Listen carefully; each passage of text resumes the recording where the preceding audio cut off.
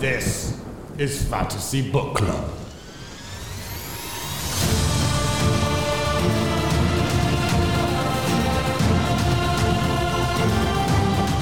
Hello and welcome to the Fantasy Book Club. This is the Internet's book club, and just by listening, you're a member. My name is Colton Pratt. And I'm Sydney Lyerly. And we are still reading through Way of Kings by Brandon Sanderson. What? We come from you. We come to you. We come from you. We are part of you. We come from you to the past. Because like we said last week, I'm reminding, we are ahead reading. So today we are going to read. Okay, I'm telling you today's schedule. We're recording this episode. We're going to read after this and then immediately hop back in and record next week's episode in the same sitting. Well, so if next we'll week, have a break because we have things we have to do in between. But we will like dinner today and eat. Yeah, it'll be but today, we're recording 2 episodes today. So if we're dying in the episode after this, don't ask questions. Okay. And this week, what did we read, Sydney? This week we read chapters 55, 56, and 57. And next week, we're reading chapters 58, 59, and 60. So those are the readings, basically 3 and 3. Make sure you've read 55 through 57 before you continue on with your episode. Yep. All right. I think, is there anything else we need to do before we get into it? Nope. All right. Sydney, you have 55, so you can go ahead. I do. So chapter 55, which is titled An Emerald Brome, and the little death rattle at the beginning says, a woman sits and scratches out her own eyes. Daughter of kings and wins the Vandal.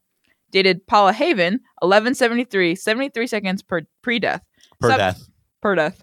Subject, a beggar of some renown, known for his elegant songs. Aww. A woman sits and scratches out her own eyes. Yeah. Lovely. Beautiful. What does it sound like? The things that are being described in these images, what does it sound like? Very brutal things. Yeah, they are all basically all brutal. Really terrible. Yeah. All right, so let's get started. So this chapter is a Kaladin chapter, and it's 1 week after they lost Dunny. Here's Ben. Yes. Again. 1 week since Dunny died. I wish you hadn't. No, I'm sitting here trying to desperately think of another parody I can do. Okay, anyways. So they're at another battle, and again, they've gotten everyone out. No one's been like hurt this time. They're watching. Kaladin is watching the battle, and it looks like Sadis's men are getting surrounded. Yeah, which is not good. Well, for them, it's probably pretty chill. Well, like for the Bridgemen. Yeah, the Bridgemen do not care, but for Sadis's men, well, they do kind of, because the soldiers are going to be in a really bad mood if they lose. Oh yeah, that's so it does kind of affect them. Yeah, but Kaladin's watching this, and as he's watching this, Rock turns around Rock comes up to him and is like, "Hey, there's more people coming. Do you see this?" Yeah, and Kaladin's like, "Wait a minute, that's not like." They thought at first that it was more of Sadis's soldiers is coming later. Yeah. But they realized, no, wait a minute. That's Dalinar's like flag and his symbol. That's his army that's coming. And so they think at first that that Dalinar is trying to come and take over and like, or is going to get there and then turn around and leave because they realize that, hey, they're already here. Yeah. But instead they start fighting with, we know this. Right. Mm-hmm. And they start fighting with as a team. Yes, they start fighting as a team. And the Bridgemen are kind of like, oh, well, that's abnormal. Mm-hmm. But while they're watching this, they're talking about kind of like their past. Kaladin mentions that he knew Bright Lord Amaram. Yeah. And Scar is like the shard bearer. Yeah. And Kaladin says, wait a minute, you know this? Yeah. And Scar says, sure. He's supposed to be on his way here. Everyone's talking about it in the taverns. Were you with him when he won his shards? And Kaladin's like, no. Nobody was. No one was with him. No one saw it. Because he didn't win them. Can you imagine their reactions if Kaladin were to tell them that he won the shards and then gave them up? Well, I think Kaladin's like, they won't believe me. They think I'm a great guy, but I don't know if they think I can kill a shard bearer and take his shards, you know? Yeah. But anyways, they're just briefly talking about this. And they're watching the battle. They're watching Dalinar join, and he's very they're unsure of like why this is happening. They're confused. All the Bridgemen talk about how great Dalinar is, and Kaladin's like, no, that's not possible. He refuses to believe that because he knew Amaram, and Amaram had this great Reputation. Yes. And You're so- welcome. Thank you. And Dalinar has this great reputation too, but Kaladin obviously doesn't want to believe that, which is fair. I do not blame Kaladin for not believing it. Yeah. But he's wrong. So far from what we've seen, Dalinar actually seems like a good guy. Well, and Kaladin also thinks about the fact that he watched Adolin be nice to the whore. Yeah. I couldn't think of another word. So yeah, that that's was what the she word is. that came to my mind. The prostitute. Let's call her that. Yeah, there we go. But she, and it seemed like there was no ulterior motive other than to be kind. Yes. Which is what really confused him, because he's seen people save other people before.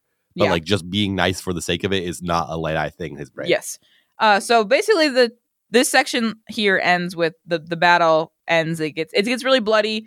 It does end though, and they win. The Alethi win, and so Kaladin is leading back a victorious group of soldiers on the way back. Whoop, whoop. And now we've moved forward a little bit. They're on chasm scavenging duty because Hashal, who's a jerk, We hate decided her. she thought it would be fun to send them out right after a bridge run, which is rude.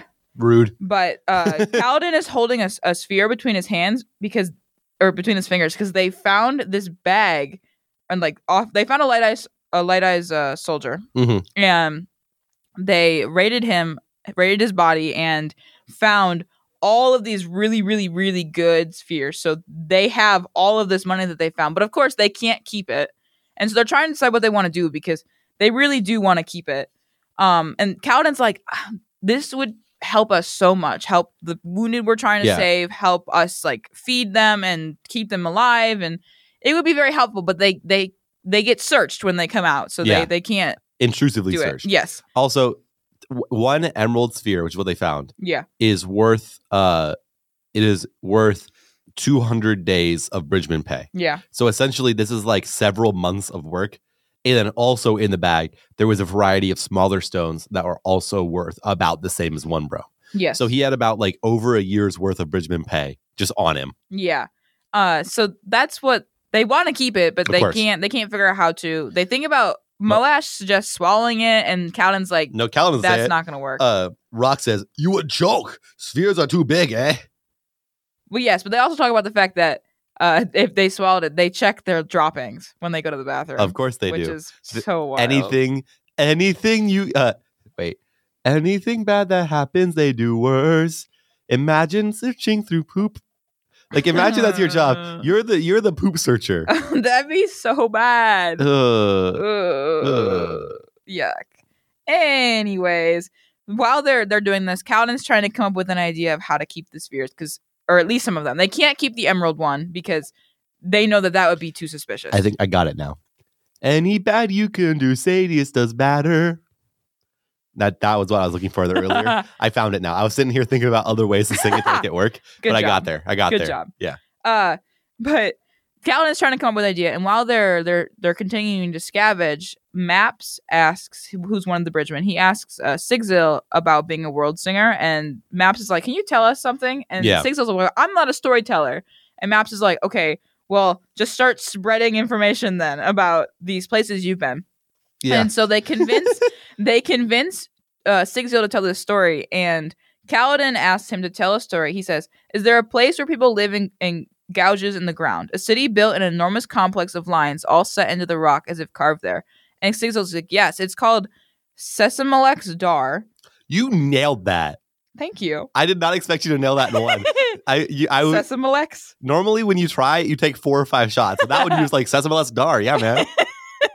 Thank you. I'm pretty proud of that one. Yeah. But basically, it's the capital of the kingdom of Emu, Yeah. which is, I don't know where that is, but It's somewhere. somewhere. It is named by Jezrien, who is the Stormfather, is what they call him in Lethkar. basically God. Yes. He's the king of the heralds. In other places, they just think of him as just God. But here they think of him as like the leader of all of the gods. Like, Yes. so God. So Sigzil starts telling this story about this city, about how it's built in like these gouges in the ground, and the way it's designed is it doesn't flood. Like, he's been there, he's seen it, so he knows this is true. And he talks about the people, how very kind they are, and legally, like, if you're not of their ethnicity, you can't own like property there. Yeah. but they do treat travelers with like this really high like kindness and like respect. Like they care and they're very kind and Right. polite. So Right. they sound like very, very good people. Yeah. But he's just telling this story about it. And, you know, it's interesting because Kaladin's like, okay, well, now I know that thing that happened to me Mhm. when he was in the high storm was real because Yeah. he saw this place He didn't know about it before. and he didn't know about it. So now he knows that, hey, this was a real thing that happened to me, like a real Mhm. vision. Hey, Yes. did that tell you about anybody else's visions? Dalinar's? Ooh. Mm. I love that we made the ooh sound at the same time. One person's visions are real, confirmed. Other person's, who knows? Probably. I would be shocked if they weren't. Yeah. That would be silly, I think, to just be like, Dalinar's crazy. End of story. What a twist that'd be if this book just ended with and reveal Dalinar's mad. Okay. That would be so bad. That'd be funny. But while Sigzil is telling the story, Kaladin is again thinking about how to get the spheres out because they really, really need them. It would be very helpful. And it's an interesting story Sigzil tells. Yeah. Moving on a little bit ahead, Kaladin suddenly asks, well, Sigzil does say real quick that he says that his what's the word? His country, his people, Mhm. they don't like to use like spears. Right. They like to use like bows. Like bows is like having the ability to use a bow Mhm. is like really like important there Right. in his people. And Kaladin's like, wait a minute, you know how to use a bow? And Sigzil's like, well, not really. Like I've never really had the chance to use one. Right. But Kaladin gets this idea in his head of, okay, well maybe we could use a bow to somehow get the spheres out. So that's his goal, but they haven't found a bow. He doesn't know how to use a bow. Yeah. No one else seems to know how to use a bow. But Syl does eventually actually find a bow, and so she tells Kaladin, and she leads the bridgeman to a bow off of one of the Parshendi. And while they're trying to get this bow and like start to like savage the Parshendi bodies, Shen, who if you remember, Shen is the Parshman who has joined them, gets like really angry and defensive and tries to like go and stop Kaladin from touching the body. And Taft has to like pull him back and hold him down. And Kaladin's like, okay, let him go. I want to see what's happening. Yeah. And Shen goes over and like flips the body back over and like is very careful with the dead Parshendi. And Kaladin's like, okay, clearly the Parshendi and the Parshman really have this respect for their own dead. Yep. So that's, I think, an interesting little thing. And Kaladin kind of thinks about how he's going to use that, which is kind of terrible. A little bit gross. Like, not A little bit gross. not great. Like, Not the best. don't use this man. I feel bad for Shen. I Shen- really yeah. do. Like, Shen hasn't done anything bad, and I feel bad for him. Yeah. I feel bad for a lot of the like to be used parshmen are not great. Yeah. Yeah. But they do find a bow. And they find a bowstring, but they're not attached, so they have to figure out how to get the bowstring onto the bow. Mhm. But they do have this weapon now, and have this bow. So Kaladin's idea is kind of moving forward. As they start to head back, they get underneath to the point to one of the permanent bridges, and Kaladin's like, "Okay, here's what I want to do. I want to attach the bag of spheres. Yeah. To the bow, to an arrow, and shoot it up and have it stick in the bottom of the bridge. Yeah. And then when we go on a bridge run next, Lopin and David, who stay behind, Yeah. can get the spheres from underneath the bridge, and then we'll have them. And we'll do like a couple at a time. Mhm. Okay, so every time we're down here, we'll shoot more up. Yeah. But of course, this is not going to be an easy thing because they risk losing the spheres altogether. So that's part of the reason they also want to do a few at a time. No one seems to know how they're going to do this because no one knows how to shoot a bow. Yeah. And so they haven't really... As far as no one we know knows how to shoot a bow. Yes. They don't, at this point, know what they're going to do. They talk about trying to do rope or something. And Lopin's like, I could get rope from like a cousin. He could give me rope. And Kaladin's like, okay, Never let me down before. we can't leave it dangling there because that would be too obvious. And they would see that. Yeah. So, like I said, again, their attempt is to try and shoot the bow up there, the arrow up on the bridge. And Rock, they're trying to decide what to do. Taft is gonna go for it. That's what's gonna happen. And then Rock decides, okay, guys, just give it to me. Yeah. Because Rock knows how to shoot a bow. Yeah. And so Rock ties, he uses like a practice one, gets it up there, good. And then ties the bag of spears to the end of the arrow. Yep. Shoots it up and it sticks. Yep. He And nails Rock it. has done it. Nailed it. Go Rock. But it's a secret. Yes. And Kaladin's like, how in the world did you know how to do that? And Rock's like, I'm not telling you. Also, really quickly, Scar brings up a good point. Yes. I also want to add real quick that Rock still is refusing to fight. Like, he's not going to use his abilities with the bow to fight. Absolutely not. But it is cool that he knows how to do that. So go Rock. And yes, so Scar brings up a point and he says, I figure once someone is trying to get you killed, all expectations of your loyalty are tossed to the storm. But if someone were to go to Gaz, and basically he's thinking that there's a possibility that someone in the Bridge 4 might sneak off and tell Gaz about what they're doing. Mm-hmm. And Drehy gives the idea of, well, maybe we should put a watch. And Kaladin ends up being like, no, we're not going to do that. We're not going to, like, hide from each other. We are Bridge 4. We're going to trust each other. We're going to work together, and we're going to believe that none of us would go to Gaz with something like that. Yeah. And so I respect that. But Syl at this point does sit on Kaladin's shoulder and asks if he wants her to watch the others. And Kaladin's like, yeah. Probably should watch them. Yeah, probably a good idea. I don't particularly see anyone in Bridge 4 necessarily doing anything, but it's interesting. So I don't see anyone in Bridge 4 doing that either. But to be honest, you don't know everyone in Bridge 4 that well. Yes. Because while you were going, I was just writing down names to rank the characters later on. I was writing down every name that we saw and spoke. Yeah. Can I just tell you the number of people we saw and spoke this just in Bridge 4? Yeah. Kaladin, Rock, Scar, Teft, Moash, Sigzil, Hashal. That's not Bridge 4. Maps, Drehy, Shen, Malop, Syl, Lopin, Leighton, and Earless Jax. Do you know anything about Malop? Nope. So we've seen there's some people in Bridge 4 that we do not know. Some of those names I'd never even heard. Malop is in there. Earless Jax is like the second to last person to talk in this chapter. Like there's they're all in there. Really? Yeah, they all talk. I don't even see him. How many cousins do you have anyway? Earless Jax asked. Oh, I see that. Yep. Yeah. So there's a lot of names that we just that we don't really remember. No, that's fair. But it would be crazy if he was like, "Oh man, freaking Malop stole the spheres." Like it would be crazy as an author to have an unknown character randomly turn evil.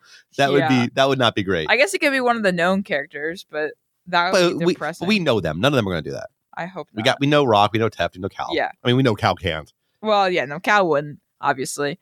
I don't, yeah. Anyways. Maybe Syl does it. Bom, bom, bom. Okay. What does Syl need spheres for? Oh, she just wants Kaladin to die. I don't think so. I think that sounds right to me. I do not think so. Okay, anyways. The end of this chapter just ends with them talking about the fact that Rock's not going to tell how he learned how to use a bow. Yep. And Lopin's going to get rope. For some reason. We're not sure yet. Yeah, but that's the end of the chapter. Yay! Yay! Alrighty. Well, we see them again, so no need for theory, so let's move right on to my chapter. Okie dokie, artichoke. Artichoke. This is chapter 56. It's titled That Storming Book. And This is funny. The death rattle says, light grows so distant. Light grows so distant. The storm never stops. I am broken, and all around me and all around me have died. Oh, all around me have died. Not all around me something has died. It's all who have been around me are died. Good job. Good English. Thank you for giving us an English lesson. All around me have died is a weird thing to say when I was thinking all around me. Yeah. Anyway, I weep for the end of all things. He has won. Oh, he has beaten us. Dated Pakalev, 1173. 16 seconds pre-doubt. Subject, a Thaylen sailor. A thaler, if you will. A thaler. It's a thaler. A thaler. Hi, I'm a thaler. So I about started talking as if this was my chapter at the moment of okay. Here it goes. Here's what happens. And then I was like, wait a minute, this is not me. This is Colton. This is a Dalinar chapter. Yep. It opens with Dalinar fighting. He's fighting on a plateau against a bunch of... He's got the thrill. Woo! He got the thrill. He got the thrill. Woo! He's killing people left and right with his sharp blade. He's riding on the back of Gallant. Dude's just a beast murdering. Dalinar's an absolute beast murderer serial killer in this chapter. Well, Dalinar's an absolute beast. He's the Blackthorn. This is what he's known for, is being good at killing people. But he kills so many people. Yeah. I would love an actual count of how many people Dalinar's killed in his lifetime. Do we count? So Parshendi counting as people already? Yes. Good. Well, some people see them as like a different species, so you wouldn't count them necessarily as people, but they're people. They're kind of people. You know what I mean. If we humans ran into on Earth somewhere, a species that is not human but has the same level of intelligence and communication skills as us, what do you think? What will we do with that? So like aliens? No, but like they've been living here. Like the Earth is as much theirs That as would be ours, so bizarre. right? Like that'd be crazy because how can they live here this long and we've never found them before? But I guess that's what happened here. In the book, that's the Yeah. story. But like, if they did that, would we just like? Would we be nice? Do you think, or do you think we just like immediately like extinct them? I'd like to tell myself that we would be nice. I hope we would be nice. I also hope we would be nice. Like I feel like if we found someone who on Earth that could communicate with us and like has the same kind of like thoughts and like things like that, and I think it would be so beneficial to be able to like work together. Like Absolutely. that would be so good, I think. Here's a question for you, Sydney. Okay. Do you think so? There's always the risk that humans decide they're a threat. We need to kill them. Okay. Mhm. Do you think it's more likely we attack if they are ahead of us in technology or behind us in technology? Because if they're ahead of us, some humans will be like, we have so much to learn from them. Let's go. Others will be like, well, they know things we don't. They're a threat. To be honest, I think ahead. You think it's more likely we attack? Yes, because I think if they're behind us, we'll be like, okay, well, we have better like weapons, better Yeah. technology. We could attack them if they were to attack us. Yeah. Whereas if they're ahead of us, I think the thought process would be they could be dangerous because They know about the super nuke. they know about things that we don't. Like So the super nuke. yes, Yes, exactly. like I think it would be ahead. Okay, that's fair. I was thinking about that because I do think there'd be a lot of scientists, if they were ahead, they'd be like, don't attack them. We have so much to learn from them. I definitely think there'd be people who say that, but That's what I scientists sound 100% like. think there'd be people who'd be like, no, these people are like dangerous because. Let's blow their island off the face of the earth. Anyway, Oh, it's an interesting conversation. It is interesting. Anyway, Dalinar is killing all the. You know how the Parshendi fight in pairs? Dalinar's Yes. killing pairs, and the pairs are generally one bearded, one not bearded. And for some reason, he is somehow the first person to piece together. Maybe this is like a woman, the not bearded ones. Maybe I'm fighting against a man and a woman, like a couple essentially. It's because he looks at one of the non-bearded ones and is like, you have a very feminine face. You got high cheekbones there. Which is funny to me. It is a little bit funny, and he's like, "No way, no one else has thought about this," because they've always assumed it was like a apprentice leader kind of thing. But like he observed them, and the Yes. face structure is different, and there's like no stubble at all, and Yeah. like it's very. Apparently, he's somehow the discoverer. The man who's known for killing is the first person to think outside the box. That's so sad. That's so sad. It's so sad to me that they don't know anything about the people they're killing. They're Yeah. just killing them, which is horrible. And not Kaladin. And Dalinar kills one, and he goes back to his honor guard, and he feels the thrill like retreat a little bit as he walks to his honor guard, and he gives Gallant away to some holders because he's like, they're getting in too close. I don't want to risk Gallant. Good horse owner. Yeah, good horse owner indeed. And so Dalinar goes back out, inspects the body, sees no stubble, and is like, these might just be women. And then he thinks to himself, you're supposed to be killing them, not analyzing their culture, which is kind of sad. Yeah. He is going to send have some soldiers bring some bodies back though. Which is going to be pretty tough for the other Parshendi to see. We've established a second ago they don't like when their bodies are moved. So Yee. trying to collect some bodies and move it. I wonder how like a horde of Parshmen would react to seeing them carrying back bodies of the people. Like, because clearly Parshmen don't like when you touch the bodies. Yeah. I don't know. Interesting. Yeah, that is interesting. And so basically they are doing like a sandwich maneuver where Dalinar's army pushed in from the back and Sadeas' army is on the other side fighting towards the middle, like trying to squish the two armies together. And so they are fighting, a lot of fighting. Yeah. And eventually after fighting, they find that Dalinar loses the thrill again mid-fight and gets some nausea and man, not again. Then it comes back and he gets back into it. And then across the battlefield, after a while of just kind of killing things, across the battlefield, he sees that Sadeas' army is about to be overrun, and Sadeas himself has been like separated off and is kind of alone. And part of the issue with that is a different army approached. Yeah. Because we started bringing 2, so you started bringing 2, so we'll bring 2. And so a separate army is also approaching and it's like pincering Sadius's army. Yeah. Because this is like not the first time they've done this. Yeah, this is several times after they've done it. And he's very upset because he's like, if we had known anything about their culture, anything about them, we could have predicted this. We don't know anything about them because we've never bothered to ask questions. Yeah. So we don't know how to predict what they're going to do. Which is so dumb. Like, I feel like if you're trying to win a war, wouldn't that be the best way to go about it? Is to, like, you know, find out about the people you're fighting and then find their weaknesses? Yeah. Based on what you know about them? Like, that seems like common sense to me. Yes. So Dalinar hops up on a rock and then goes into, instead of mass murder mode, he goes into I'm a general mode and starts like instructing people how to react to this. And then he sees Sadius now getting overrun, about to like himself being taken down. So Dalinar calls to Gallant, hops on the back of this giant horse, and then rides directly through the middle of the army to get to Sadius's team. Yes. I would just like to say this image in my head is amazing. Like the image of Dalinar on the top of this giant horse, swinging his sword and just like murdering people left and right. Yes, and flying through the middle of the enemy's army. Like that's crazy. And he finally lands.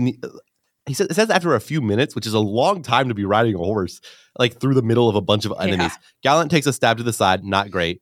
After a few minutes, Dalinar manages to get over to where Sadius was about to get overrun. Hops off his horse. Freaking grabs a warhammer instead of his sword because he wanted to clear them out around Sadius. He didn't want to, if he killed them, the bodies are still there clogging movement. Yeah. So he grabs the warhammer and starts just setting these suckers like hundreds of feet just with giant swings. Flying. Yeah. And he is slaughtering and killing and slaughtering. Do you think the warhammer is like kind of Thor's hammer? Ish? No. It's like a two-handed massive hammer. I know, but my idea is like only Thor can pick up his hammer. Oh, right. Only people with shard plate on can pick up a warhammer. But it's not about use it. It's not about worthiness. I know, it's just interesting. It's so heavy that no one else can normally carry. That's just what made me think of. Oh, okay. That's all. Like 2 attendants together could carry 1 warhammer. Yeah, but not 2 regular people couldn't carry Thor's hammer. Yes. That's what the connection my brain made. Okay, so by the way, speaking of Thor's hammer, elevator can go up with Thor's hammer in it. That's been established, correct? Colton, I do not know anything about Marvel. Okay, I'll fill you in a tiny bit. In the first movie, Thor's hammer, only the Worthy can lift this. They drop it on the planet. Boom, it explodes. It's landed there. Scientists set up around it, trying to figure out how to move this hammer. Cool. Yeah. Then later, they talk about how robots can't be worthy because a robot picks up the hammer. Mm-hmm. And they're like, well, it's just a robot. It's just a machine. It's like how a elevator could lift the hammer if the hammer was sitting in it. Yeah. Because it's magic, not heavy. So when the humans are trying to excavate the Thor's hammer, could they not have just brought an excavator in and grabbed it and lifted it because it's a robot? Yeah. Sid doesn't know anything about Marvel. I don't know much. Listeners, if you know the answer to why they didn't just use an excavator to move Thor's hammer, let me know in the comments of the post for this episode. Please. Thank you. I won't be able to respond to you, but we'll respond eventually. Yeah, in like 6 months, we'll come back and say, thank you for answering my question. No, we'll respond on Instagram. Oh, right. We'll respond on Instagram. We have that ability, you know? Yes, absolutely. Anyway, back to the episode where we're reading a book. What? That sentence made no sense. He gets back into it. He's killing. There's thrill. Anyway, he's actually, because he's overrun and almost losing, the thrill's getting him better because it's like, it's me or them now. Yeah. It's no longer just killing unfairly. They can kill me now. I'm at risk. And yeah, Dalinar gets like screwed. Like his plate's like breaking. Yeah. His back of his plate gets hit with a giant war club and it shatters. It can feel like the hole becoming like, because he can feel the wind on it, which is also wild. the side of his helmet gets hit and like it cracks too. And eventually he's about to get overrun and Adolin hops in like the savior and is like, "What are you thinking, Dad?" And they start to fight together, and essentially they fight and they beat the Parshendi and they run off. And Sadius is alive, though his armor is basically useless, like broken. Yeah, it's destroyed. They're going to have to fix it. I would like to do a little dramatic reading of the end of this chapter. Okay. Here it goes. Sadius, however, smiled a wide grin. Stormfather, but that was close. How's the battle? The Parshendi are routed, Adolin said. The last force resisting was the one around you.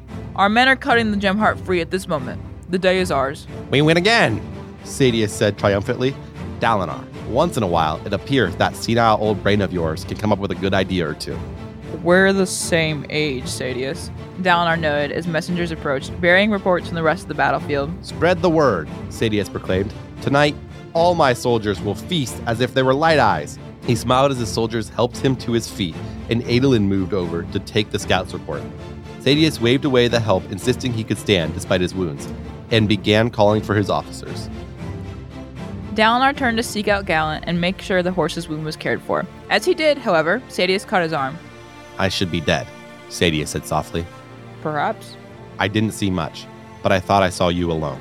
Where was your honor guard? I had to leave it behind, Dalinar said. It was the only way to get to you in time. Sadius frowned. That was a terrible risk, Dalinar. Why?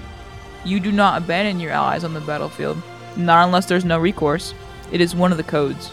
Sadius shook his head. That honor of yours is going to get you killed, Dalinar. He seemed bemused. Not that I feel like offering a complaint about it this day. If I should die, Dalinar said, then I would do so having lived my life right. It is not the destination that matters, but how one arrives there. The codes? No, the Way of Kings. That storming book. That storming book saved your life today, Sadius, Dalinar said. I think I'm starting to understand what Gavilar saw in it. Sadius scowled at that. Though, he glanced at his armor, lying in pieces nearby. He shook his head. Perhaps I should let you tell me what you mean. I'd like to understand you again, old friend. I'm beginning to wonder if I really ever did. He let go of Dalinar's arm. Someone bring me my storming horse. Where are my officers? Dalinar left and quickly found several members of his guards seeing the Gallant. As he joined them, he was struck by the sheer number of corpses on the ground. They ran in a line where he had punched through the Parshendi ranks to get to Sadius, a trail of death. He looked back to where he'd made his stand. Dozens dead, perhaps hundreds. Blood of my fathers, Dalinar thought. Did I do that? He hadn't killed in such numbers since the early days of helping Gavilar unite Alethkar, and he hadn't grown sick at the sight of death since his youth. Yet now he found himself revolted, barely able to keep his stomach under control.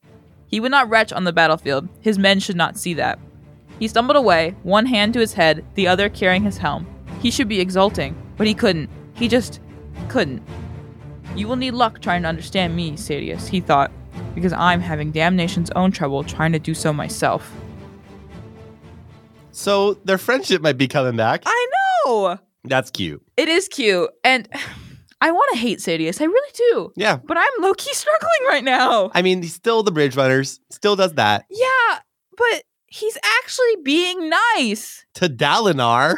Okay, but still, that's improvement. We're seeing character improvement. That is improvement. That's growth. I would agree that is growth.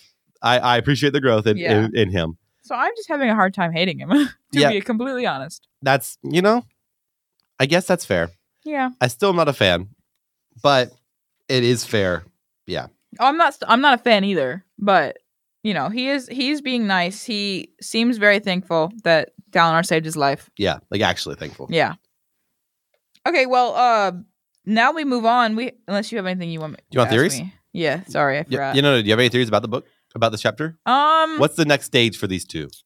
Well, I think they start talking about their differences. I think that Dalinar's going to have Sadius read The Way of Kings. Okay. If possible. I think that would be cool. And I just think they're going to somehow work out their differences. They're going to start working together. So, the visions, Dalinar's visions had said that Sadius needed to be on their side, that he needed to trust Sadius. And so I think that they're going to start working together, and eventually he's going to tell Sadius about the visions. Because the visions did say to trust Sadius. Yes. Okay. And I think they're going to start working together on the visions. Okay. Yeah. Once they enough. find out the visions are real. Okay. Yep. Okay. Okay. Sure, man. Okay. Okay. I'm just joking. So now moving on, we have a little drawing on the next page. There's some fruits and stuff. Yeah. Scale spray. It looks like Markle. Shallan's drawings. They do look like Shallan drawings. I miss Shallan. Oh, I'm sorry. You said it so wistfully. I felt like it was very real. It did not sound like a joke. It kind of was. I miss Shallan. It kind of was. Yeah, man. It is kind of sad she's gone. Poor Shallan. Poor Shallan. Okay. Anyways, Chapter 57, which is called Wandercell. We'll read the little death rattle at the beginning. It says, I hold the suckling child in my hands, a knife at his throat, and know that all who live wish me to let the blade slip. Spill its blood upon the ground, over my hands, and with it gain us further breath to draw. Dated Shoshanon, 1173, 23 seconds pre-death.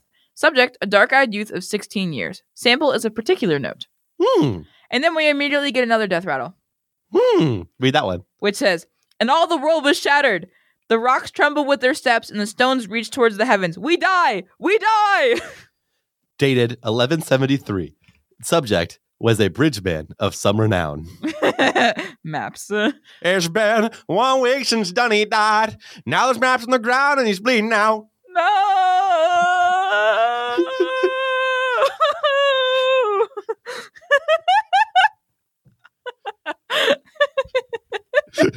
I've had that prepared. Of course you did. I've had that prepared since I started the It's Been joke. And I was like, wait, Maps hasn't died yet. And so I had to wait until Maps died so I could do the next line. Good job, Colin. Thank you. It was worth it. Oh, man. Okay, anyways. So Maps has just died. He does a little death rattle. Kaladin's all depressed and sad again. Depressy, for sure, yeah. Not great. And Scar looks at Kaladin and is like, what did he just say? What? Yeah. And a dude named Yake, who we've never heard from, calls it dying delirium. Yeah. So our death rattles are just dying delirium. That's what we think. That's what we're told. Do you believe this to be true? I do not. I didn't think you would. I know you're smarter than that, Sydney. You're smarter than that. Thanks. I'm smarter than Yake. You're smarter than Yake. Woo! Anyways, so Kaladin's sad. Not great. Apparently the little death rattles happen more often now than they used to, which is interesting to me, I think. Yeah. Yeah. That's pretty interesting. I agree. Do you want to ever get any guesses why? Because things are happening that are of importance. You know, you could answer any theory with that answer and you'd always be technically right, which is not fair for theorizing purposes. Okay. Continue. No. Okay, but seriously. I think it's because the Stormfather has his hand on things and is like doing things. Okay. And so I think I kind of think that someone is trying to talk through the people who are dying. Okay. If that makes sense. Okay. But no one's really listening. You just keep that in mind to try and figure out who it is. If you have any guesses, let me know ever. Maybe it's Hoid. It would probably be Hoid. If it was any character in the book, I think it would be Hoid. Hoid is holding a knife to the throat of somebody, and everyone wants Hoid to murder that fool. I'm just kidding. Okay. Hoid is also, he is the kind of powerful that would be doing this, I think. I know. I love Hoid. He seems that way. I love Hoid too. This chapter, by the way, made Hoid maybe my favorite character of the book so far. Really? Yeah. This... We haven't gotten there yet. Yeah, sorry. I'm just so excited for Hoid. Anyways, Kaladin is thinking about how he should have been faster. He should have saved. And then he thinks about all the people who have died under his watch. Because of course he is. That's all Kaladin can do is think about all the people who have died. But then Kaladin hisses to... Or it's Kaladin. Syl hisses to Kaladin and says, be strong.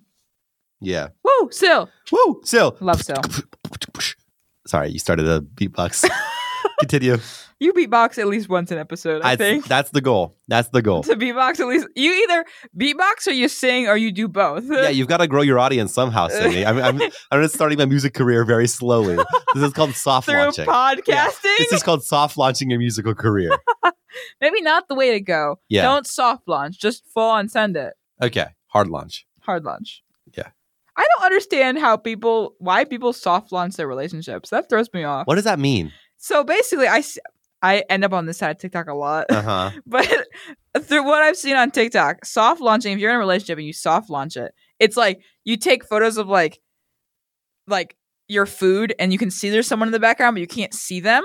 Like you're on a date. Or you like take a photo of like their hand, or you take a photo of you can't see their face. It's like girls being mysterious about who their man is.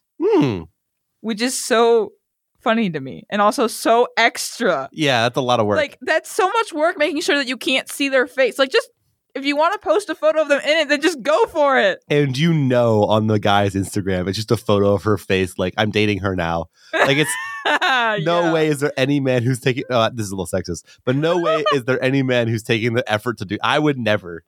That's too much. Who? This might be a little bit too real. No one cares about you, Linda.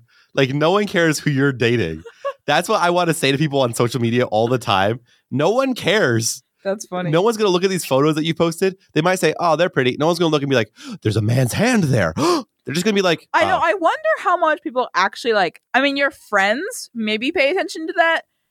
But how much do girls think people actually pay attention when they soft launch their boyfriends? You're a girl. You tell me. But I've never soft launched a guy before. I don't know. The real answer is delusional believe everyone cares. Regular understands that no one cares. Okay, anyways. You agree or disagree? No, I don't. It's funny to me, and I just thought that was funny. That was a good conversation. I appreciate you bringing it up. Those videos always make me laugh, and I always watch them every time because I'm like, who has this much care and attention into doing this? I've actually seen, it's been like a year, but I've seen people making jokes about that, where I saw a TikTok that was like, how to soft launch your boyfriend. And it was like a full photo of a dude's belly. Just like a full photo of his belly. Like that kind of a thing. That makes me laugh. Funny. That's pretty funny. Okay, anyways, moving on. Kaladin's struggling, Sale's trying to make him feel better. Kaladin does eventually kind of get out of it a little bit and goes back into standing in parade rest. The others follow him, which is really cool that they all do that because Kaladin's never asked them to do that. Yeah. But they do, which is really, really cool. Lopin comes up to him with the pouch of spheres that he managed to grab from underneath the bridge. And they've done this a couple times It's been successful every time. Yeah, which is really, really awesome that they've done that. They do now have rope, which Lopin let drop over the side. So Kaladin asks, did you have any trouble? And Lopin says, nah, Gancho. Easy as tripping a hornita. And Rock says, I heard that. I love how so many different phrases have like easy to beat up a horn eater. There's been like 6 or 7 now. They've just been like making fun of horn eaters as an idea. I don't know. I would also like to point out the fact that Kaladin thinks about where Gaz is because apparently Gaz didn't come on this bridge run. I mean, to be honest, we the reader haven't seen Gaz in a minute. I know. Where is Gaz? Maybe Gaz is the one sending the things. Maybe he's being forced to slit someone's throat. Yeah, okay. That makes sense. No. That makes sense. I don't trust Gaz, and I think Gaz is up to something. And this statement makes me think Gaz is up to something because why would Kaladin think about where Gaz is? Well, because he's not there. I know. If I was not Kaladin. Why would Brandon Sanderson add in this point? That's a good question. If there wasn't something up with it. Because if I started an episode without you and then said, where's Sydney? It wouldn't be because she's up to something. It would be, it's weird that she's not here. I know. My point is, the audience may ask, why did Colton start the episode without Sydney? And that would be a more valid question than why did Colton wonder where Sydney was? I just wonder, as a writer, why did Brandon Sanderson include this? Good question. Just for details? Theory. Make a theory right now. Go. I think Gaz is up to something. I think Gaz either knows what they're doing, what Bridge 4 is doing, and is trying to catch them, or he is... Maybe he knows and he's trying to help Bridge 4. Okay. No. I don't trust Gaz. Yeah. I just think he is up to something. Well, I don't know what it is. Do you trust Sadius? I do. More than you did.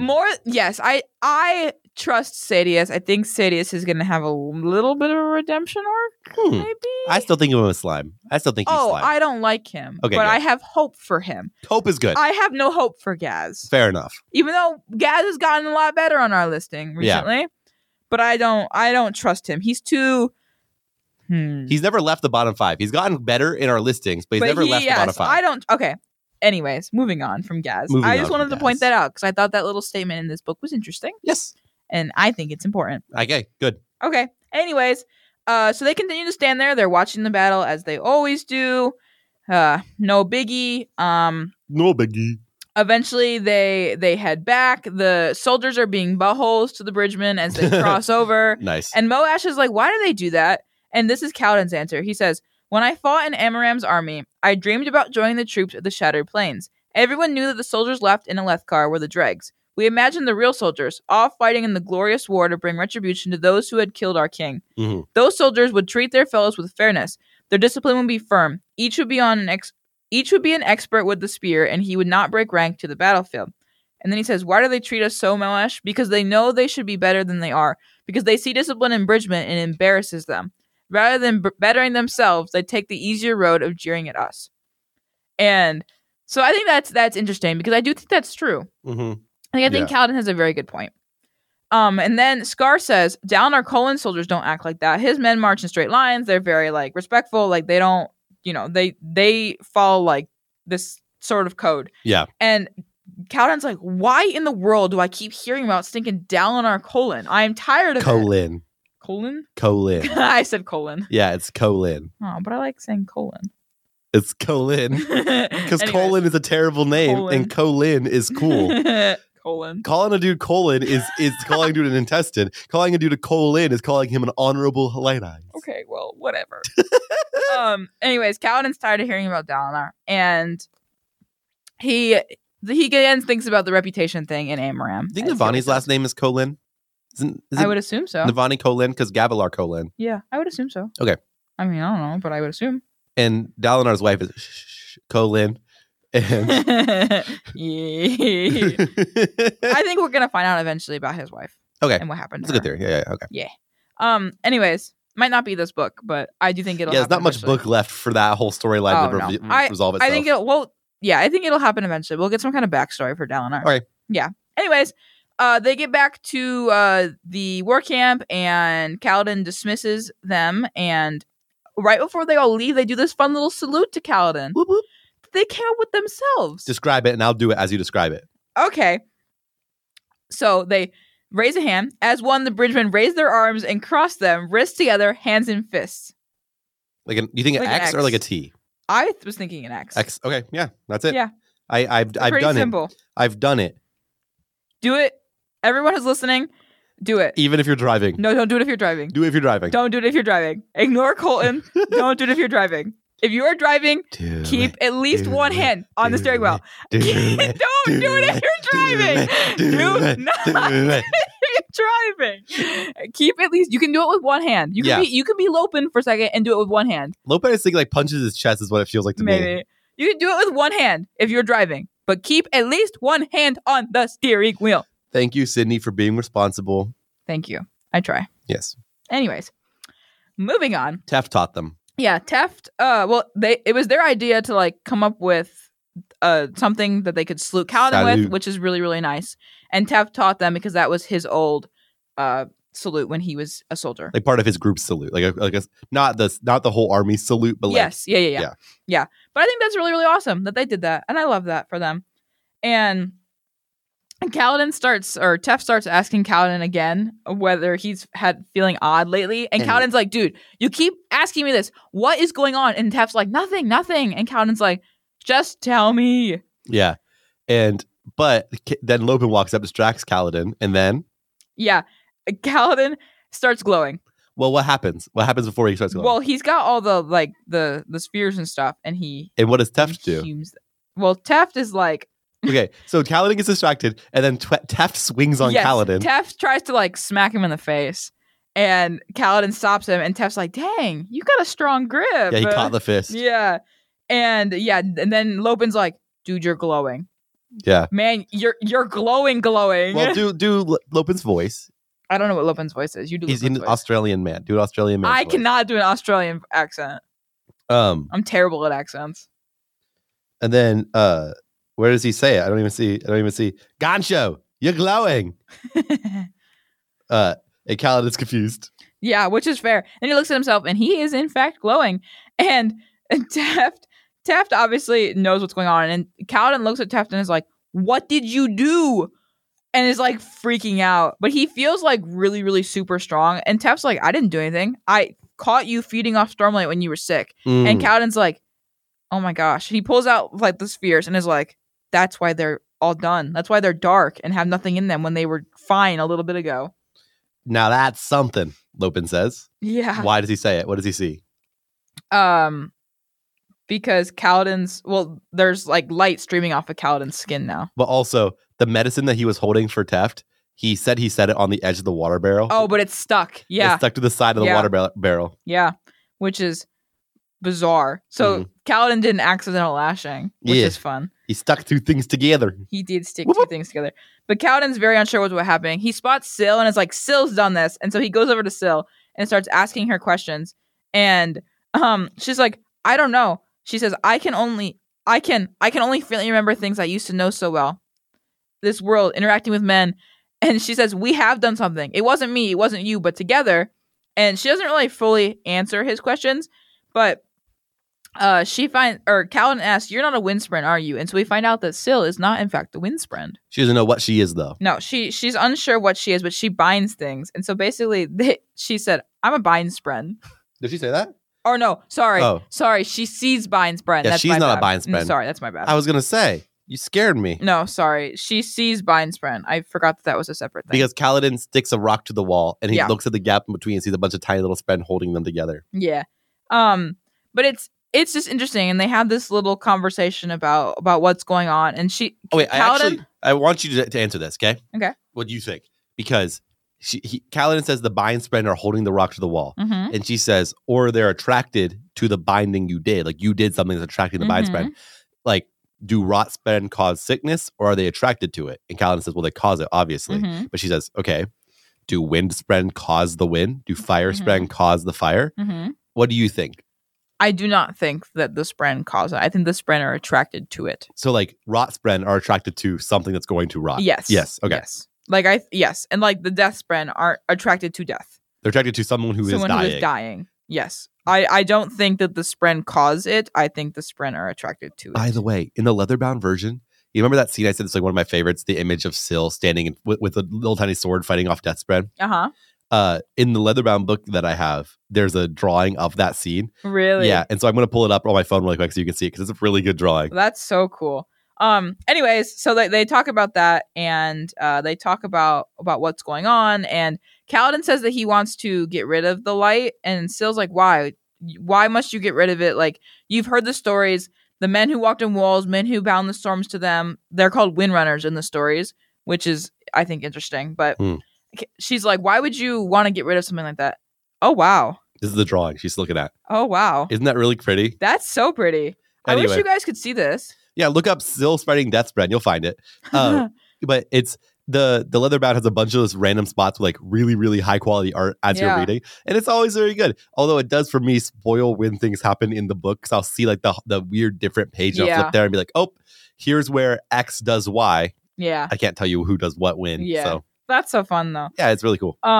But they just have this like conversation about what's going on. Yeah. And Kaladin thinks he's cursed, and Syl's like, You're not not cursed. and they just have this whole conversation about this, and Syl asks if Kaladin thinks that she's a curse, and Kaladin says, you said you're part of it, and Syl gets very offended, which is kind of fair. Rightfully so. Yeah. She goes, so you think I've caused all this? Your failure's the death? And then she leaves because she's upset, which is fair. And Kaladin's like, I'm overreacting. And Lopin and Teft come back and they're like, you really are shining, man. You're like bright. And Kaladin gets overwhelmed and leaves. Yeah. He hides. Yes. And so where he's decided to hide is at the edge of like the war camps, like where the chasms where are. the chasms are. He goes over there to be by himself. At this point, the lights like faded and it's gone now from his body. Mhm. All the stormlight is out. He's just kind of sitting there on the side thinking about everything that's going on, thinking about how sad he is, how confused he is. You know, I don't blame him for wanting to be alone right now because, Mhm. you know, there's kind of a lot that's happened in the last couple weeks for Kaladin. And he's thinking about how he should have died during the high storm. There's no reason he should have survived. He thinks about Syl, about how she kind of admitted responsibility for what's happening, but she doesn't seem to understand what's going on either. He's very confused. And as he's sitting there, he hears this very like nice music. He hears music playing from the Mhm. chasms, from the plains. Okay, And- wait. This is you're gonna keep going a second, but you and I need to figure out how we're gonna do this because this whole interaction is my favorite of the book so far. Yeah, So we need to read it somehow, I agree. but it's also like 7 pages long. You don't want to read the whole thing? Let's do the whole thing. No. Well, first, set up. Do some setup. What does he see? Are we doing the whole thing? Well, we might later. We'll see. Okay. So he goes down and he sees first off he sees a campfire. He smells smoke. Sitting by the campfire, singing the campfire song. Okay. So he does. Yeah, kind of. And he spots a man sitting on a boulder wearing a Light Eyes black uniform. There's fires in front of him. He's got a sword at his waist. The man has pale blue eyes and he's playing a flute. Which I would like to say, he's playing an earth flute. Yes. I played an earth flute. Ooh. I did play flute for a very long time. He also has hawkish figures, black hair, and is... Hoid! Hoid! Hoid! Okay. Hoid! Hoid!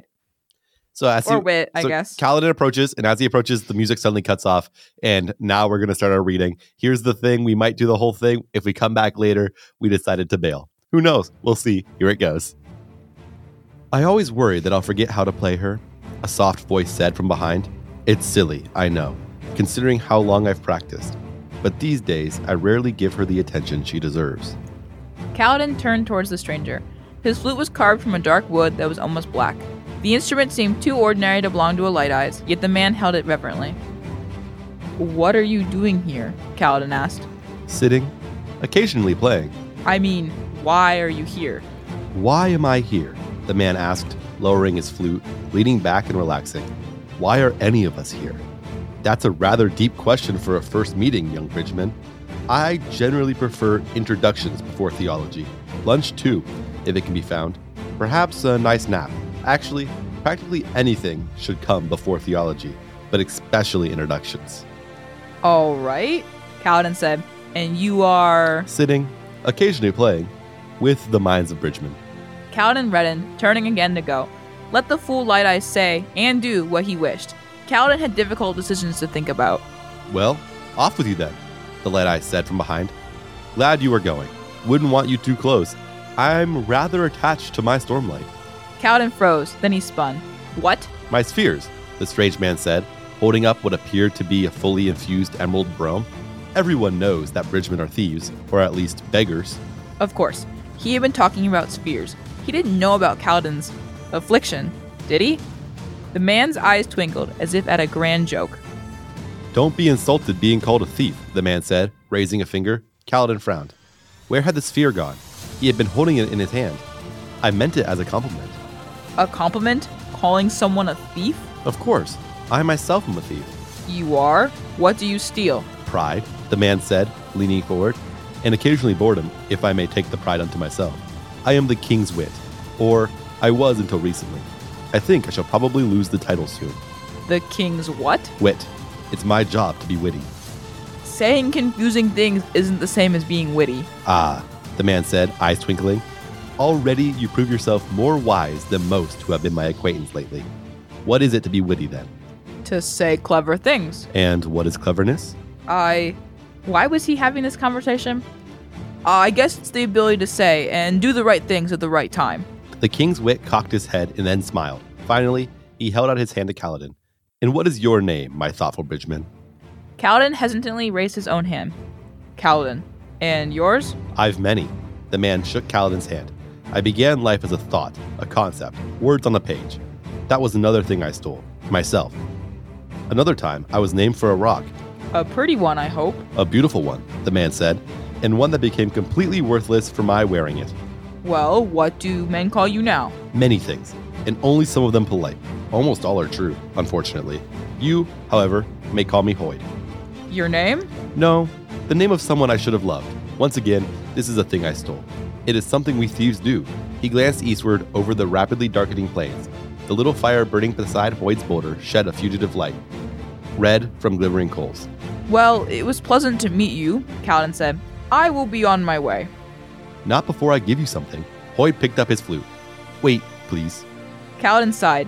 He had a feeling that this odd man was not going to let him escape until he was done. This is a trailman's flute, Hoid said, inspecting the length of dark wood.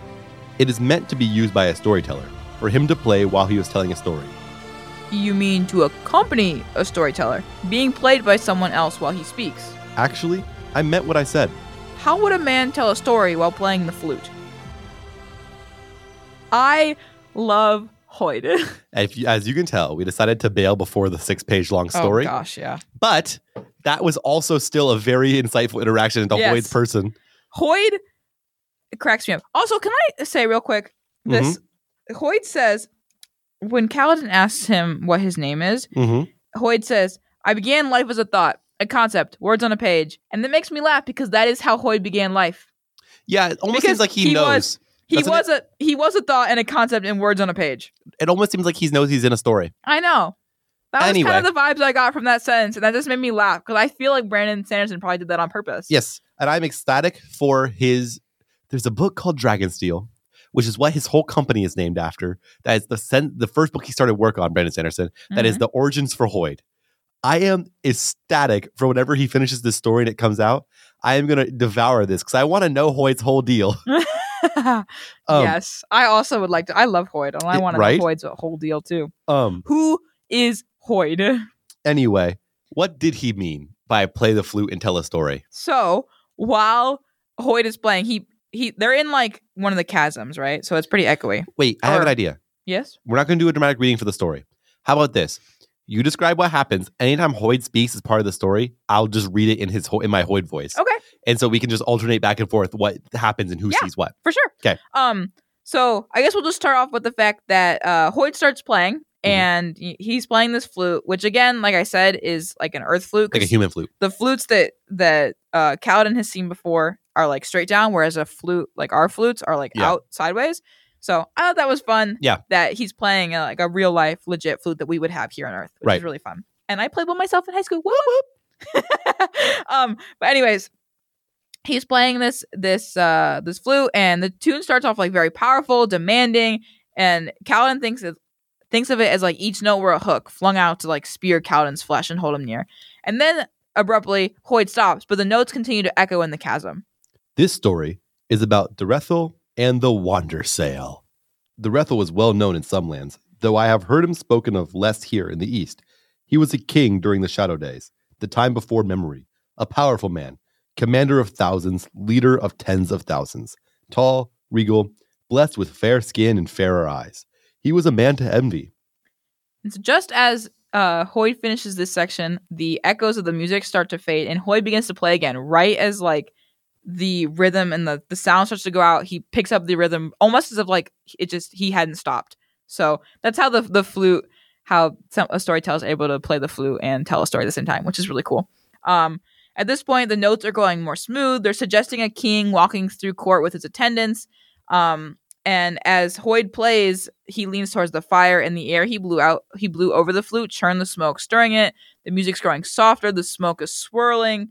Kaladin thinks he can make out the face of a man in the patterns of the smoke. So a man with a pointed chin and lofty cheekbones. Yeah. He thinks it's just his own imagination, but, Durethel fought the Voidbringers during the days of the Herald and Radiance. When there was finally peace, he found he was not content. His eyes always turned westward, toward the great open sea. He commissioned the finest ship men had ever known, a majestic vessel intended to do what none had dared before, sail the seas during a high storm. So once again, the echoes of the music tail off. Hoyd begins playing again, and the smoke is swirling. It's rising in the air. It's twisting in like the wind of Hoyd's breath. Kaladin thinks he can almost see like an enormous ship in the shipyard with a sail as large as a building, secured in to an arrow-like hull. The melody of the song becomes really quick and clipped, almost as if it's imitating the sounds of mallets pounding and saws cutting. Durethel's goal was to seek the origin of the Voidbringers, the place where they had been spawned. Many called him a fool, yet he could not hold himself back. He named the vessel the Wandersail and gathered a crew of the bravest sailors. Then, on a day when a high storm brewed, the ship cast off, riding out into the ocean. The sail hung wide, like arms open to the storm winds. Once again, Hoyd starts playing, and he's starting the fire by kicking a piece of rockwood shell at it. Sparks come up and start swirling around his flute. The music becomes like really violent, and the notes are failing unexpectedly and trilling, and the scales are like getting really high and like screeching, and it's very, very violent. Kaladin sees all of like what's happening in his mind's eye, so he sees the massive ship suddenly really small before the high storm, being blown about and like just thrown everywhere. And he thinks about how crazy a high storm must be on the sea versus like on land.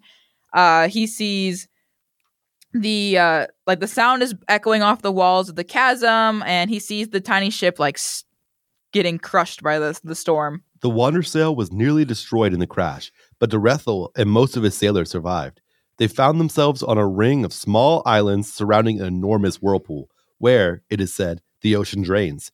Durethel and his men were greeted by a strange people with long, limber bodies who wore robes of a single colors and shells in their hair, unlike anything that grew on Roshar. These people took the survivors in, fed them, and nursed them back to health.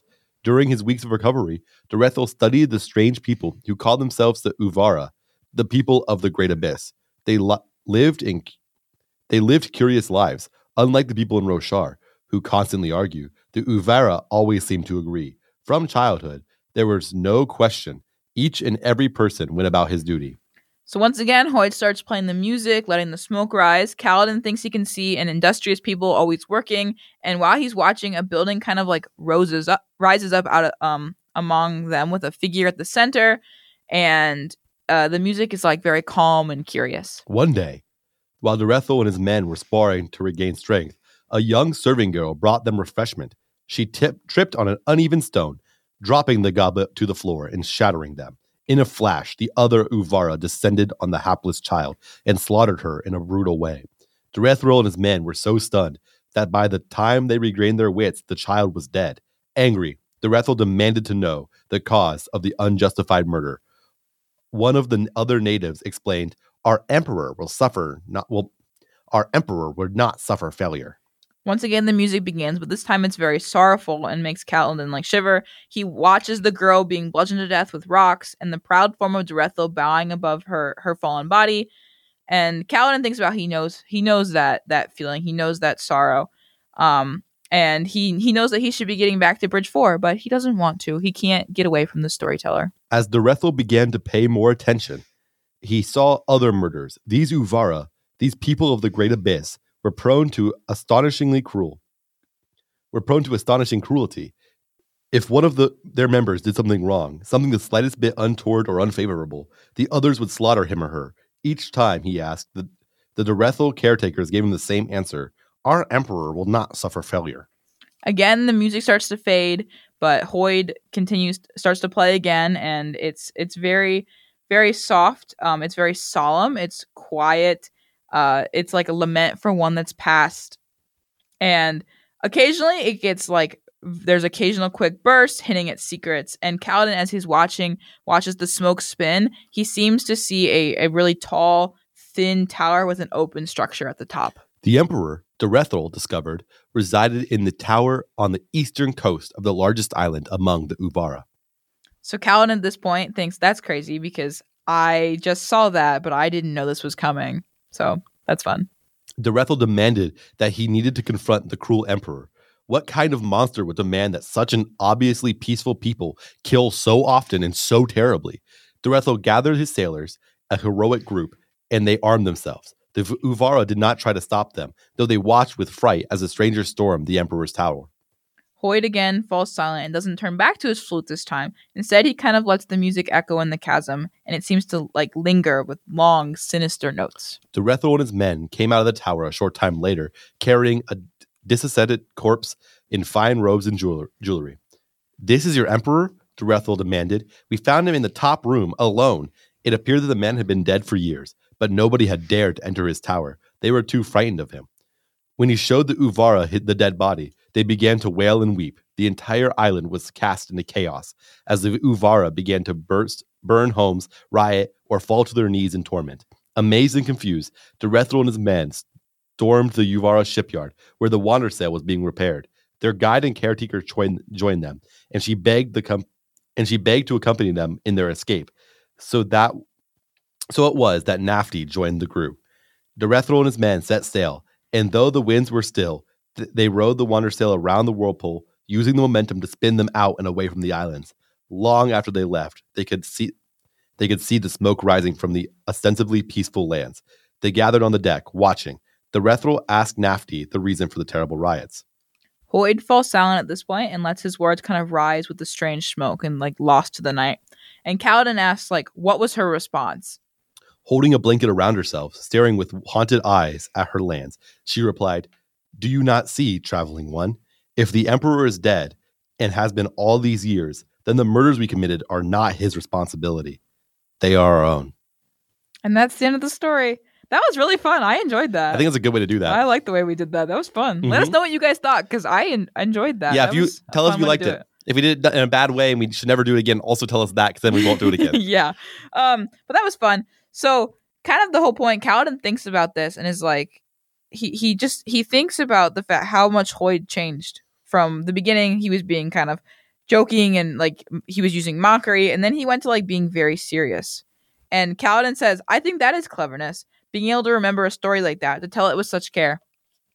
Yeah. I love Hoyd. Yeah. Hoyd's such a fun character. And Yeah. he gets so much more in this than he did in the other book. There's also in Warbreaker when we read that. Although we'd read a lot of his interactions, if you want to read Hoyd being witty, there's a whole other 3 pages of him and Kaladin talking and Hoyd being witty with him. So Yeah. we did not spoil all of Hoyd's wittiness. No. But Kaladin, just they talk about wit a little bit. They talk about stories. Kaladin asks about the fire, about the special smoke, and Hoyd's like, it's just ordinary fire. Yeah. And Kaladin's like, but I saw, and Hoyd interrupts and says, what you saw belongs to you. A story doesn't live until it is imagined in someone's mind. And then Kaladin asks, what does the story mean then? Pause.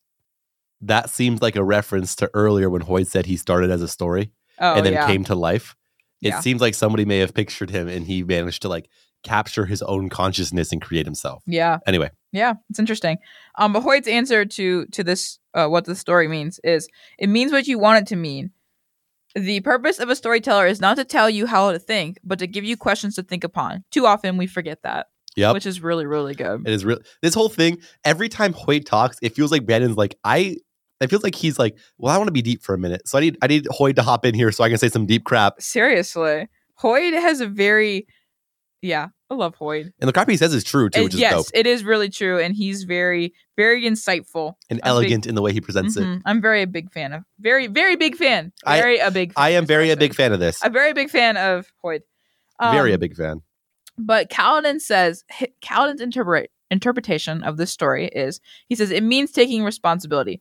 The Uvara, they were happy to kill and murder so long as they could blame the Emperor. It wasn't until they realized there was nobody to take the responsibility that they showed grief. Mm-hmm. And so Hoyd's like, yeah, that's one interpretation. And then he asks, so what is it you don't want to take responsibility for? And Kaladin's like, crap. And so they talk about this briefly, and Hoyd, right before he leaves, gives Kaladin the flute. Yep. And Kaladin's like, oh, well, thank you. And then we find out that Sigzil was Hoyd's apprentice. Yeah, the world singer. He says, which is amazing. Let my apprentice know that he is now a full world singer. I wish he had told me he lived. He basically is like, essentially, I'm promoting Sigzil. Which is amazing. I love that. And Kaladin doesn't know what to do with the flute. And so Kaladin's like, oh, I'll give Sigzil a flute. Yes. And Hoyd goes, no, you won't. It's a gift to you, Kaladin Stormblessed. I expect you to be able to play it when we next meet. I'm surprised that Kaladin didn't react to him being called Kaladin Stormblessed. Yes. Like, I also thought that when I read the book. I was like, oh, Kaladin didn't react to that? And clearly Hoyd knows Kaladin can suck in Stormlight. That was Kaladin stayed because Hoyd implied that he knew that. Yes. It's interesting. And so Kaladin leaves, Hoyd leaves, and then Kaladin leaves after him to head back to camp. And he's inspecting the flute, and Syl suddenly pops up, and she's like, I don't like him. He's strange. Syl, I disagree with you. He is strange, but like him. Yeah. Be a fan. Strange is good. This is a whole podcast based around 2 strange people being strange. Yeah, strange is good. You better like it if you're here. Yeah. But basically, Syl's been there for a while watching. Mm-hmm. She just didn't want to interrupt. And she says, I'm behind what is happening to you. I'm doing it. And she says, it's both of us. But without me, nothing would be changing in you. I'm taking something from you and giving something in return. It's the way it used to work, though I can't remember how or when. I just know that it is. And basically, she says, I'm willing to stop whatever it is I'm doing if you want, but that would mean I would go back to being nothing. Mm-hmm. I would just float around, not being able to remember anything. And so she looks at Kaladin like all sad, like, and Kaladin basically decides, no, I'm not going to let Syl disappear like of course. That, which I am very glad. And so they head back to the camp, and Kaladin's thinking about what Hoyd said, so about what responsibilities he's avoiding. Mm-hmm. And he's thinking about the fact that, he thinks about the deaths and everything that's happened and things his father said. And he says to Syl right before they get back, he says, I'm not cursed. If I'm not cursed, then why do I live because when others die? And Syl says, because of us, this bond. It makes you stronger, Kaladin. And Kaladin says, then why can't it make me strong enough to help the others? And Syl says, I don't know. Maybe it can. And so Kaladin thinks about the fact that if he gets rid of what he has, then he'd just die. Yeah. And how is that going to help the others if he's just dead? He also makes a really good revelation that he has been helping them for selfish reasons, thinking he wouldn't let them die, as if he had control of their lives. And if they died, I die, so I can't let them die. Yes. It was selfish reasons. And then there's a paragraph here I want to read because it's really good. Okay. But if it wasn't about him, if he wasn't helping the Bridgerland because he loathed failure or because he feared the pain of watching them die, then it would have to be about them, about Rock's affable jibes, about Moash's intensity, about Tef's earnest gruffness or Pete's quiet dependability. What would he do to protect them? Give up his illusions, his excuses? Seize whatever opportunity he could, no matter how it changed him, no matter how it unnerved him, or what burdens it represented. Yeah. So he kind of just decides that he's going to start doing this he's going to keep whatever's going on. Yes. He's going to accept that responsibility, and he's going to help them for good reasons, not just to save himself. Help them because they are people who deserve help, not because he couldn't, not for selfish reasons anymore. And so he gets back to what a beautiful sentiment, by the way. Yes. How often do we do things that are not selfish out of selfish reasons? Yeah. So I love that sentiment of like, how often do we serve at a soup kitchen so people see us doing that? Yeah. That's we're not serving for them, we're serving for that is good. Yeah. I like that message. Yeah, I agree. So he gets back up to the camp, and Bridge 4 is having their nightly stew, which I love that they do this every evening. Yep. And Kaladin seeks out Teft, who's kind of sitting off on his own, and he asks, what do you know? And how do you know it? And Teft's response is, he says, when I was a youth, my family belonged to a secret sect that awaited the return of the Radiance. I quit when I was just a youth. I thought it was nonsense. And Kaladin asks, how much do you know about what I can do? And Teft says, not much, just legends and stories. Nobody really knows what the Radiance could do. And then Kaladin, the end of the chapter, Kaladin says, well, we're going to find out. Bum, bum, bum. Whoop! And that's good news, the chapter. Sydney and I won't even have to wait a week to find out. You guys will, but we're going to find out later today. Woo! Okay, theories though. This is why we have to do it this way. We can't record back to back. It's because we need theories. Yeah. Sydney, make it worth it. What is Kaladin going to do? Better give us the most insightful theory gosh darn you've it. ever given. No. Otherwise, why you put that pressure on me? Because otherwise this will have all been for naught, and we could have just read both before we came here. Oh, man. Darn you. You know. I hate that. Let's see here. I think that... Let me think. I'm allowing you. Thank you for You're letting welcome. me think. Welcome. The problem is I can't think in silence because this is a podcast. Okay. Yeah, you think in silence while I start getting ready to do the next thing. No. Okay. Let's see. I think that Kaladin is going to do something. Oh, okay. And what is the thing? No. Okay. I think that Kaladin is going to figure out how to use. He and Teft are going to work together, and Syl are going to work together. And they're going to practice the different things he can do. So the sticking of things, they're going to find out how he can do the different lashings and stuff. Yep. Teft is going to tell him what he knows. They're going to learn. Kaladin's going to learn how to do like certain types of lashings and stuff. Yeah. And on bridge runs, he's going to be able to he already has a little bit subconsciously, but consciously he's going to start pushing the arrows away and saving people that way. And yeah, sweet. I think he's going to figure out how to get them out and keep them protected. And can the people Szeth, can he heal people? That's a good question. What do you think? I think yes. They can heal themselves. I feel like he could be able to heal other people too. Just shove that Stormlight out into them. Yeah. Okay. Good guess. Maybe. We'll see. But I think that he's gonna protect them that way. He's gonna be like a shield, basically like a giant human shield for them. Cool. For all the bridgemen. I have a question for you. Yeah. The people who are definitely keeping track of how many you get right and wrong, right? Uh-huh. do they keep this as one big one or they split it up into little bits of like, Yeah, I did do a lot. yeah. So because there's a few like, because otherwise I think they must split it up. Listener, split it up into several small theories. Like Kaladin will start embracing and learning. Kaladin will be able to heal people. Kaladin will like split it up into bits because otherwise every theory she does is going to fall into kind of right. So Yeah. split it up just so we know. Because there's definitely somebody out there who's doing these, I'm hope sure. So. I'll be so Anyway. devastated if there's not. At the end of this book, no one has. I'm going to be so sad. Alrighty. Okay. Thank you for doing your theory. It was Thank a you. very good one. I really appreciated it. Thank you. Now, I think, is it time? Yeah. Okay, then it's time to. Rank the characters. Woo! Okay, here we go. Here we Okay. go. Sydney, you want to tell them all the characters we saw this week? Yes, I do. So this week we saw Kaladin, Rock, Scar, Teft, Moash, Sigzil, Hashal, Maps, Drehi, Shen, Malop, Sil, Lopin, Leighton, Earless Jax, Sadius, Dalinar, Adolin, Taleb, Yake, Eric, and Hoyd. A pretty long week this week. Yeah, pretty long. We decided to rank them thusly. Hoyd is our number one character. He was very helpful, very cool Hoyd, guy. Hoyd, Love Hoyd. Followed by Kaladin, because he's Kaladin. Then Teft, because he was helpful. Then Dalinar and Adolin, because they're good people. Then Sil, because she was actually pretty chill and was around. Yeah, she was around this time. Then Rock, then Lopin, then Sigsil, because they're the cool bridgemen. And Moash and Scar. Then Sadius, because we didn't hate him. We still don't like him, but he was pretty okay this chapter. Yeah. Then we're into the characters we don't really know or care about. We got Drehi, Shen, Melop, Leighton, Earless Jax, Yake, and Taleb. Then Wish You Were Dead. Only the one is Hashal this week.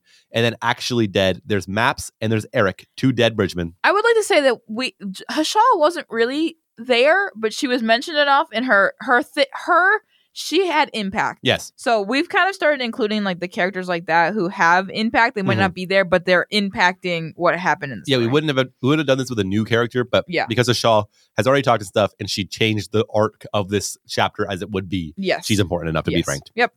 Okay. You want to read last week's top 5, bottom 5, Sydney? Yes. So last week's top 5 was Kaladin, Dalinar, Teft, Rock, and Shalon. Mm-hmm. And last week's bottom 5 was Gaz, Sadius, Hashal, Capsule, and Amaram. Sweet. And to be honest, not much changed. Yeah, this week, the top 5 is Kaladin, Dalinar, and now Hoyd is our third favorite, Woo. followed by Teft and Rock in the same order. Basically, we just kicked Shalon off and Hoyd jumped to third. Yep. Bottom 5. The literally only thing that happened is Gaz and Sadius switch spots. So it's Sadius, Gaz, Hashal, Capsule, Amaram. Yep. Not a lot of people we hated, not a lot of people we loved. We also noticed something this week. Capsule is the only character in this book who at one point was positive in our top 5 and now and then changed to the other side, bottom 5. Yeah. No one else has ever made that switch where they were good enough to be good and then bad enough to be bad, Yeah. which I think is interesting. I'm still sad about Capsule.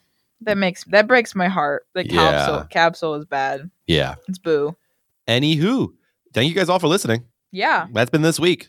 That's it been this has episode. been this week. You're Uh, right. We would like to say thank you to Alesia for making the intro and outro to our program. That's called Windrunner Remake, and that is ALEZEIA on Spotify. So thank you to you. It's a great song. You should go check it out. We love it a lot. Yeah. I'd also like to say, make sure that you read chapters 58, 59, and 60 for next week. Because if you don't read those chapters, Sydney will. I mean, there's people who just straight up died to arrows, but that's not very interesting. Wacky with a warhammer. Whoop!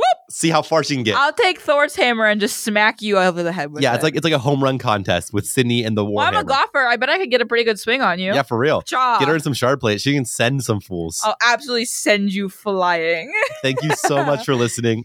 We really appreciate it. Go follow us on Instagram. Let us know what you thought. Leave a review on Apple. We'd love it. My name is Colin Pratt. And I'm Sydney Lyerly. I love you. Peace.